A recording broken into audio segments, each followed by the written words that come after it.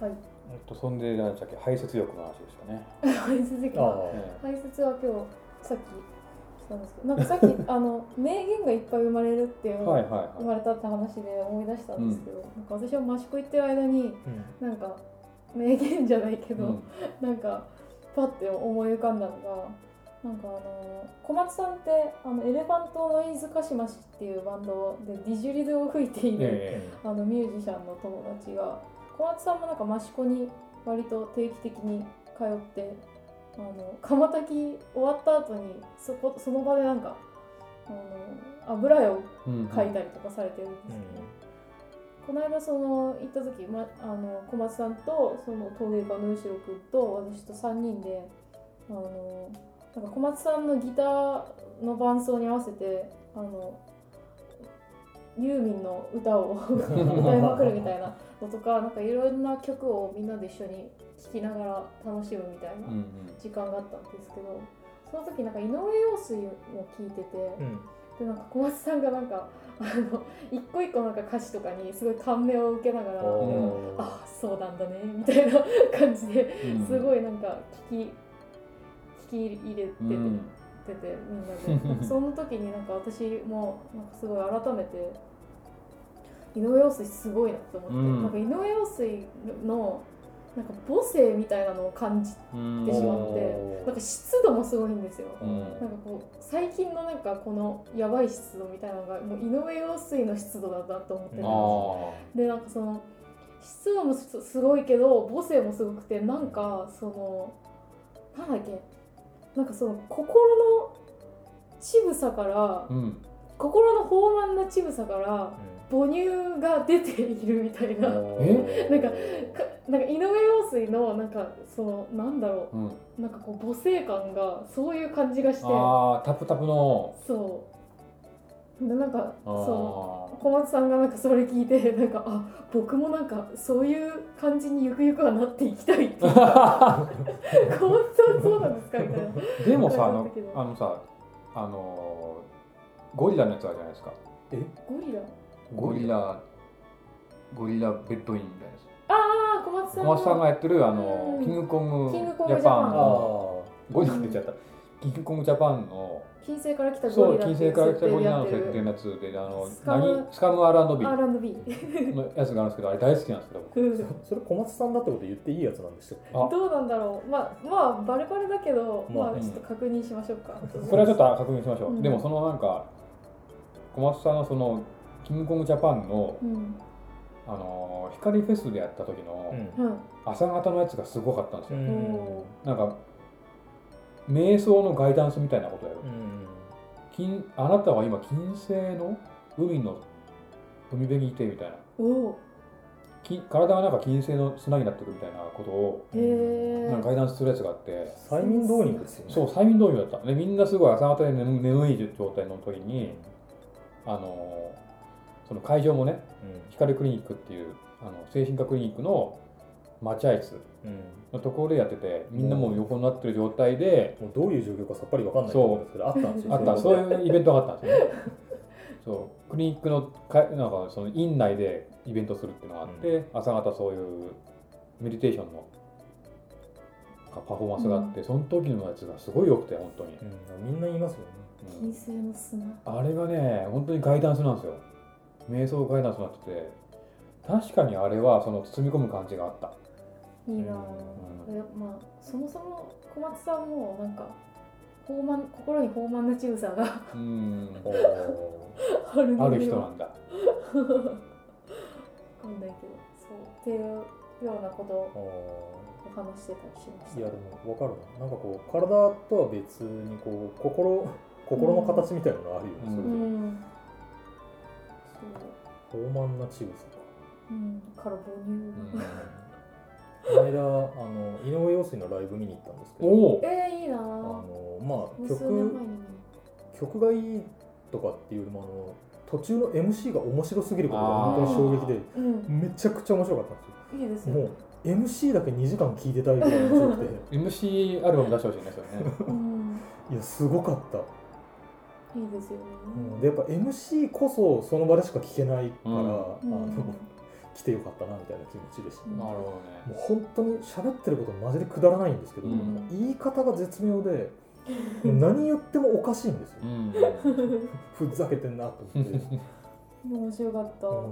ら僕は僕でこんな年の取り方したいなって思いながら聞いてましたね。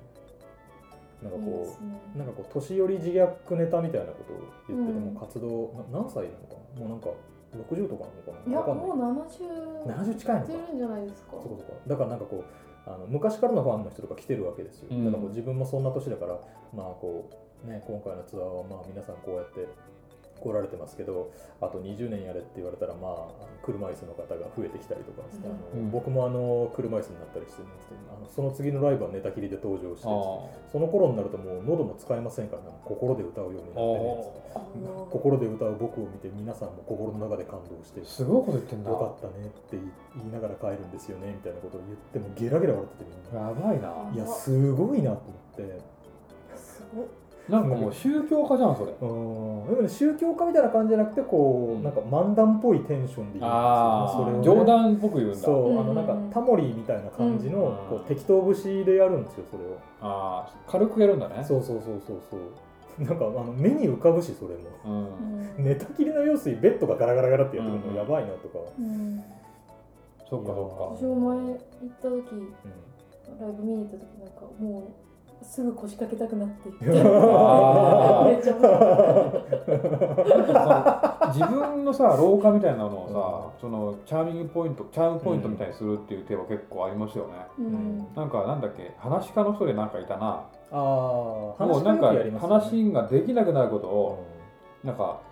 いや去年から突然こんな芸風になったじゃないですよとか言ったりすることとかあるじゃないですか、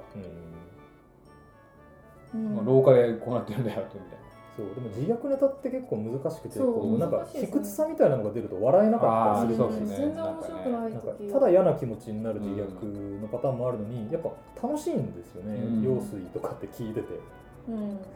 いいね、そんなのもありだよねみたいな、なんかそういう気持ちになるのが本当に上手で、でもそれってやっぱこう言い方だし、声のトーンとかでそれを作ってるから、ミュージシャンだからこそみたいなのも感じたし。あとなんかやっぱりもともと歌がすごいこう語りかける要素が強い人だから、なんかもともとやっぱナチュラルにそういう力がある感じしますよね。語りかけのそもそもね、言いたいことを歌にしてる時点でね、そうですね、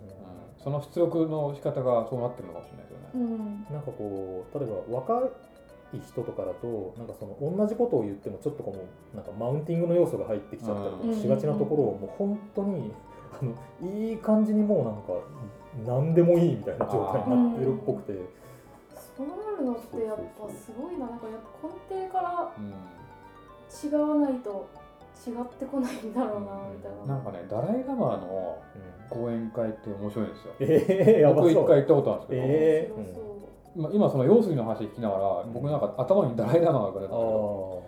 ダライラマすっげえいたずらっ子っていうか、すごいいたずら好きな人なんですよ。好きさえあればすぐ笑わせに来るみたいな。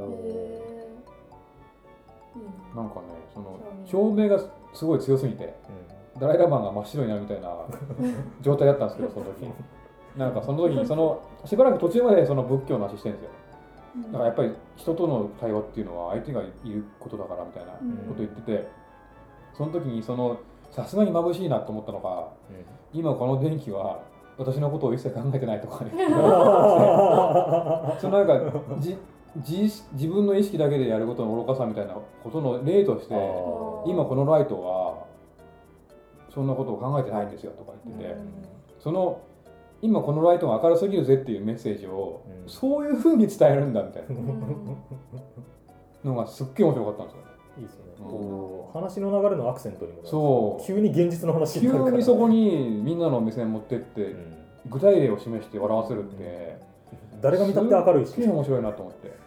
りかけられる人とか、すごいな。いや。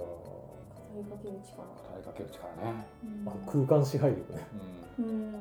でもやっぱりそれ結局なんか捉え方なんだろうな、全部の。そう、なんか前もその話したかもしれないけど、落語家ですごい人ってやっぱりその空間支配力がすごくて、もう出囃子が鳴ってて出囃子のどこで登場するかとか、なんかその登場した時の姿勢とか、こんにちはみたいな感じで入ってくる感じとか、なんかその舞台から自分の振る舞いが全部どう見えてるかみたいなのを意識してると全部知ってるとしか思えないみたいなやり方で出てくる人とかやっぱ名人の人いるので、なんかその支配する感じすごいですよ。なんか昨日ゴスピと飲んでたんですけど、ゴスピってこのラジオでも3回目最初のゲストが確かゴスピだったんですよ。ゴスピがもともと北海道にいた頃すすきのでホストやってたんですけど、昨日なんかまたホスト時代の話になって、ホストやってる時ってそのお店の中にいる客のことももう全員把握できてるし、お店の中にいない自分の他の客のこともすごく相対化して考えられるみたいな、なんかもう超俯瞰視点みたいなの全体のバランスで考えるそう状態で喋ってるんですけど、だからもう自分の感情とかじゃなくてこうやっぱなんていうかこう振る舞いとして何をすべきかみたいなことをなんか瞬時に計算するみたいな感覚だったらしくて、すごいな。だからもうある種何も考えなくてできるみたいな。でもこう言ってることすげえわかんない。なかなか、できないけどね。そうなかなかやるのは難しいけど。全部を把握する。でもなんか私も下着売るバイトしてた時、その時代ね。店頭に立ってる時そういう感覚すごい必要だった。そうだよね。なんかこうある種さこう自分が疲れたり傷ついたりしないようにする防御策でもあるなって。そうだね。やっぱ一個一個に感情を込めてると無理。そうすり減る感じがあるじゃない。知らない人だし、向こうからしたらなんか個人じゃなくて店員さんでしかないから、そうなんですよね。なんか畳みながら下着を畳みながら全体の空間を、に気を張るみたいな作業をずっとしてて、歌の人もそうだけど歌で上手い人もなんか、歌うまいだろどうやみたいな感じが抜けてきて、もうそういうこと歌がうまいことはもう当たり前にできる状態になった人って、その伝える内容をどう伝えるかに集中してるじゃないですか、だからそういう人の歌聞くとめっちゃ感動したりするんですよね。いやそうなんですよ、わかります。なんかやっぱ僕も歌っててって別にカラオケやるだけですけど、歌っててこうなんか例えばバラードだったらこう自分の悲しい気持ちを込めたりとか、なんかシャウトだったらこうロックっぽい気持ちを込めたりとかするのは逆にノイズだなってなんか僕からこう思うようになって、なんかそうじゃなくて本当に何にも考えないっていうか、もう自分がとにかく空っぽで、なんか声にだけ体重が乗ってるような状態になるようにいつも意識してて、なんかねもう喉とかじゃなくて空中からいきなり自分の声が出てるぐらいなんか自分に体重がなくなっていくような感覚で歌えるとすごいいいんですよね。こう録音して聞いたりとかすると、そういうなんか力の抜け方した時の方がいいですよね。そうなんか自分の体の中に感情が残ってると全然なんかダメで、空っぽになるとなんか声に感情が乗っかる。楽器とかもそうですよね、きっと。そのための練習っていうか、やっぱ本当にもう体の一部みたいになるまで毎日もう練習しまくって初めてなんかそういう無意識の中でなんか重みをのバランスを変えたりとか。そうだね、なんか何で読んだのか忘れたけど、なんか練習って2種類あるっていう話があって、一つは、できないことをできるようになるための練習、でもう一個はできることを意識しなくてもできるようになるための練習っていうのがあって、僕が今言ったのはできることを意識しなくてもできるための練習、何にも考えなくても自然な音程と声の抑揚とビブラートとアクセントっていうのが出せるように何回もやって何にも考えなくてもこうちゃんとできるっていうところまでいけると、なんかすっごい軽い感じなのに完璧みたいな状態がやってくるんですよ。言葉もそうなんですよね。なんか発音が難しい言語を勉強してると、やっぱそのこれの音を出さなきゃみたいなことに集中してると、やっぱその伝える内容とかに専念しないんですよね。だから発音ってやっぱりその手段でしかないから、その内容を伝える前のその発音の練習はおそらくその無意識にする方向性にいかないと自然な感じにならなくて、ネイティブって要はそこがあまりにも自然だからネイティブなわけで、その言葉じゃなくてもそのちょっと上位概念にするとボキャブラリーとかボキャブラリー的なことになると思うんですけど、その料理もそうだし、いろんなボキャブラリーを使ってやるけど、そのボキャブラリーが身についてないと無理が出るみたいな。そうですね。なんかやっぱ職業とかでもこう喋り方のトーンって多分随分変わるし、なんか営業の人とか、まあ特徴的なのはやっぱ声優さんの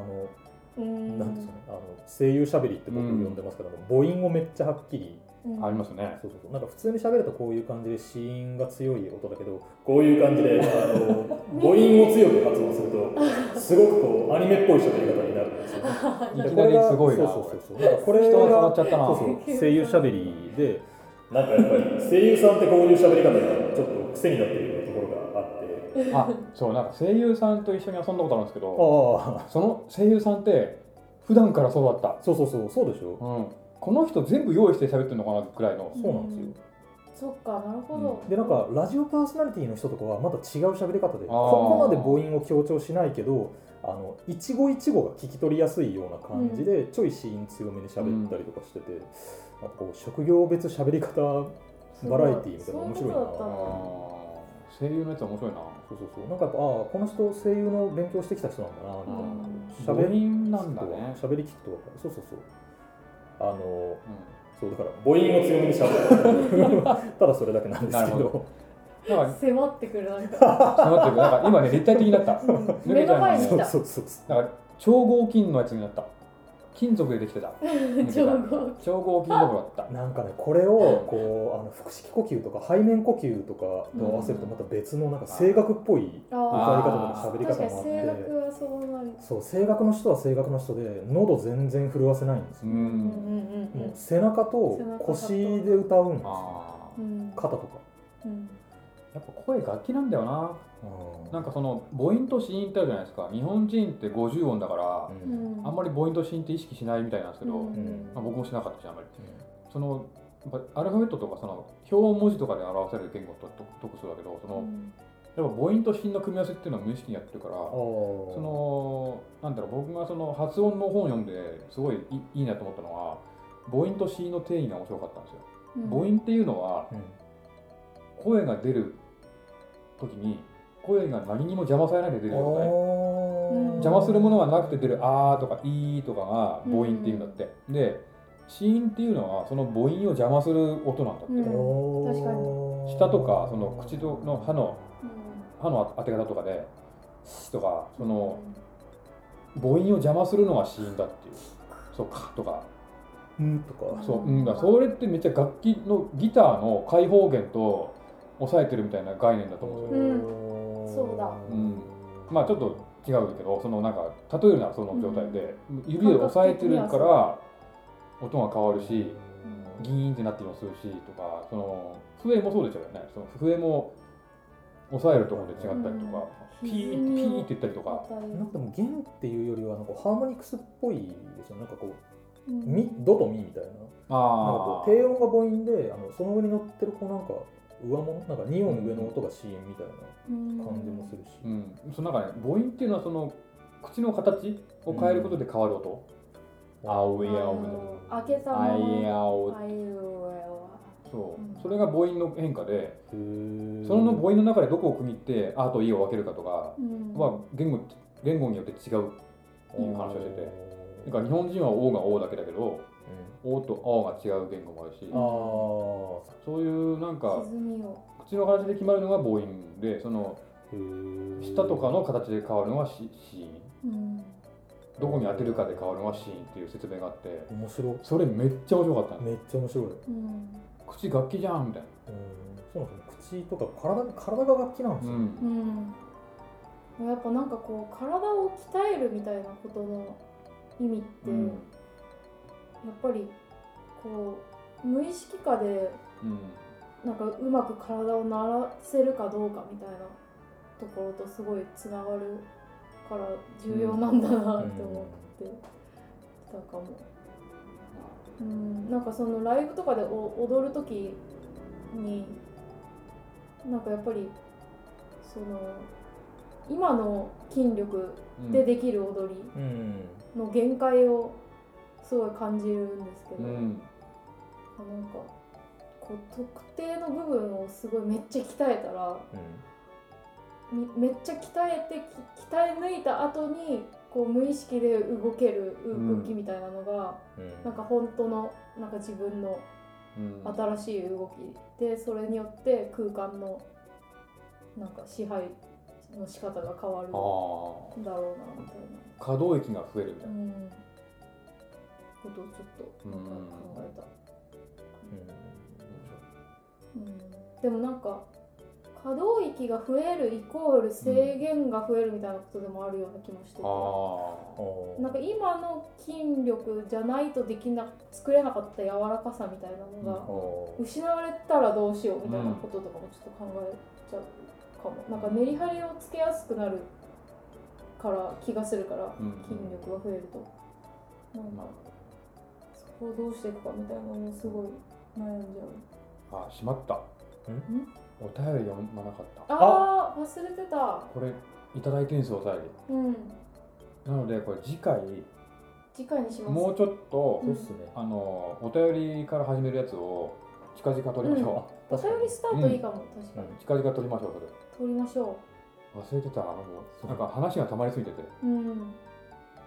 結構ね、長めのお便り。そうですね。それを次回がっつりやりましょうか。やりましょう。はい、ということで今回はこういう感じですか。はい。久しぶりでしたね。久しぶりだけどやっぱなんかすげえ感覚の話。感覚の話しかしなかった。もう世界情勢とかの話一切なかった。してもいいけど。しても良さそうだけど。いつかその感覚の話をしない回とかね。一切ね。一切しない。テレビとか。うんこの話もしない。でも今日うんこなかった。確かに。解説そうあれが出たけどね。あと龍神がケツから出てくる。それだけでしたね。なんかでも世界情勢の話しだすとまた感覚の話に戻りそうだけど。戻りそう。なんか捉え方回ってきそう。なんか思考のなんか捉え方の話になるから。ちょっと引いて考えそうだね。どっちにしろやっぱそうなっちゃう。感覚の話になっちゃうのかな。まあ確かにそういう世界観ではあるよね。なんかもう私たちはそういうなんだろう、星の上でぐるぐる回ってるみたいな。しょうがないですよ、諦めよう。なんかこう自分の振る舞いをどうしていくかみたいなことにやっぱ返ってくる。結局それが全てになってしまうかな。